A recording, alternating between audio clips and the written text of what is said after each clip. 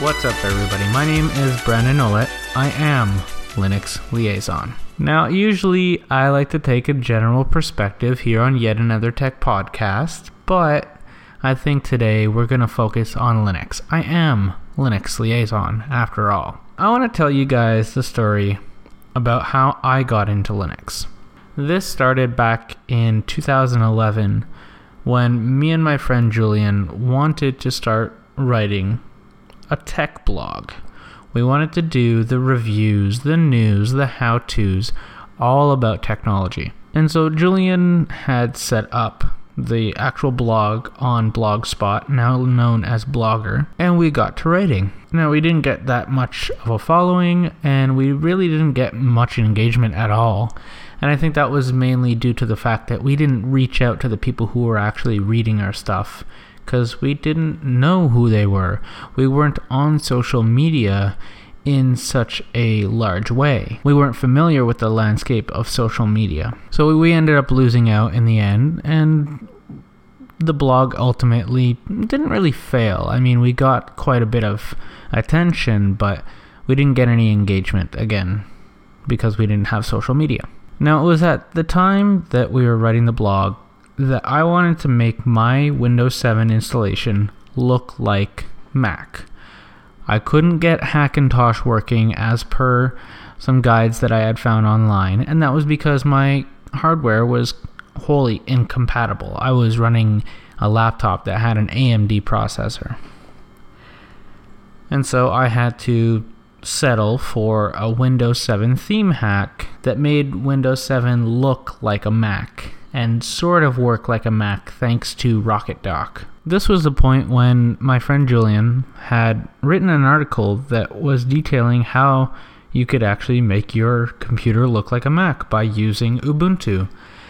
And when I read this article, I was completely surprised that there was some other thing other than Windows and Mac. What is this Linux thing? What is Ubuntu? When I saw how to install it, I decided, you know what, I think I can do this. I'll install it on my laptop. And so I did so. And I was completely amazed at this thing that existed in the world that had such a huge following, even for the time back in 2011, that I never knew about. I didn't have any idea that something like this existed. And the fact that it existed without the existence of a huge multi-billion-dollar corporation supporting it was just beyond me. This was before I really understood the whole concept of open source and how software is written. I knew more about hardware at the time, to be honest, but through Linux, I actually ended up learning a little bit more about hardware, which I'll get on to in another episode. I tried Ubuntu, I installed it, I tried it for a few months, and at this time when I was trying out Ubuntu, I ended up building my own computer and dual booting both Ubuntu and Windows because I wanted some Windows games, so I wanted to be able to play Call of Duty and whatnot on my PC, and you just couldn't do that. I mean, you still can't do that today, but you just couldn't do that on Linux. This was before Steam machines. This was before Linux gaming was a huge thing. So I ended up just completely doing a dual boot so I could just play those games. But I got tired of switching back and forth, and I figured, you know what, let's just go Windows only. Ubuntu is just not working out for me that well in the first place. So why not just make my life easier and go Windows only? Then Windows 8.0 came along. And I say 8.0 because 8.1 wasn't that bad. But Windows 8.0 came along and I detested it. It was something that was beyond what I could deal with. I couldn't deal with the whole start screen. I mean, my friend Julian, he was all about the damn thing. But I just could not stand the fact that the whole screen turned into something else the moment I moved my mouse to the bottom left corner of the screen. So I went back to Linux, but this time I went back to Linux with Arch, which seems kind of surprising even to myself because I ditched Ubuntu because it was just too complicated and difficult. But I guess maybe I wanted some sort of challenge, and I wanted to really get into the world of Linux and explore it a little bit more, and I did so. So I followed this guide that I had found online, how to install Arch and how to put GNOME on Arch, and I went all in. I didn't do a dual boot this time. I simply said, screw the games, I think I'll be able to deal with them, and I just completely erased Windows.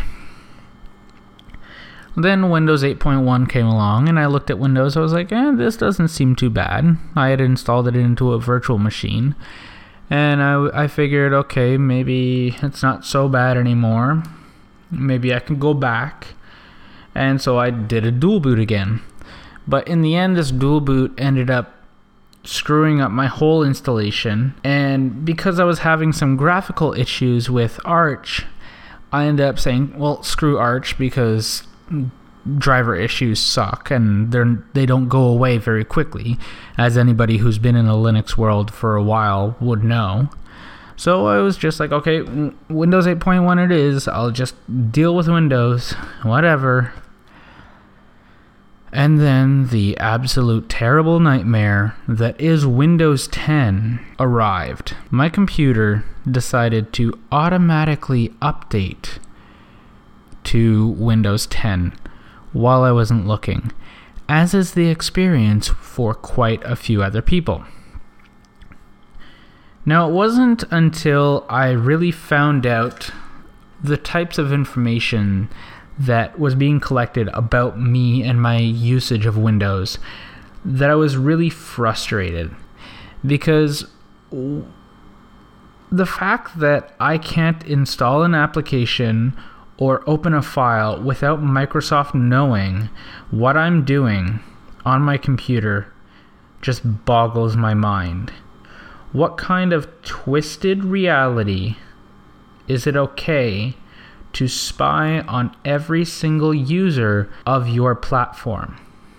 And of course, if that wasn't enough, the privacy issues, well, then every time you would update Windows 10, your default web browser and default music players would be reset to Microsoft Groove or Microsoft Edge. And also, if you tried to turn off the telemetry collection, that would be reset as well. And so with the release of Windows 10, I completely and permanently jumped ship to Linux. Now, initially I had gone back to Arch, but then I started to really want the stability of Ubuntu LTS, and so right now I'm running Ubuntu LTS. And things haven't really gone awry since then. There have been a few things that have bugged me here and there, but nothing that was glaringly because I was using Linux. It was the sort of things that could happen on any platform, to be honest. And well, that's all she wrote. If you have anything to say in response, you can comment on SoundCloud or hit me up on Twitter at Brandon Nolet. That's BrandonNolet. And don't forget to like, share, subscribe, all that jazz. Honestly, I really hope you enjoyed listening, and stay tuned on Wednesday, where I tell you exactly what I've learned since I've made my journey into the world of Linux. There's a lot. This might be one of my longest episodes, to be honest.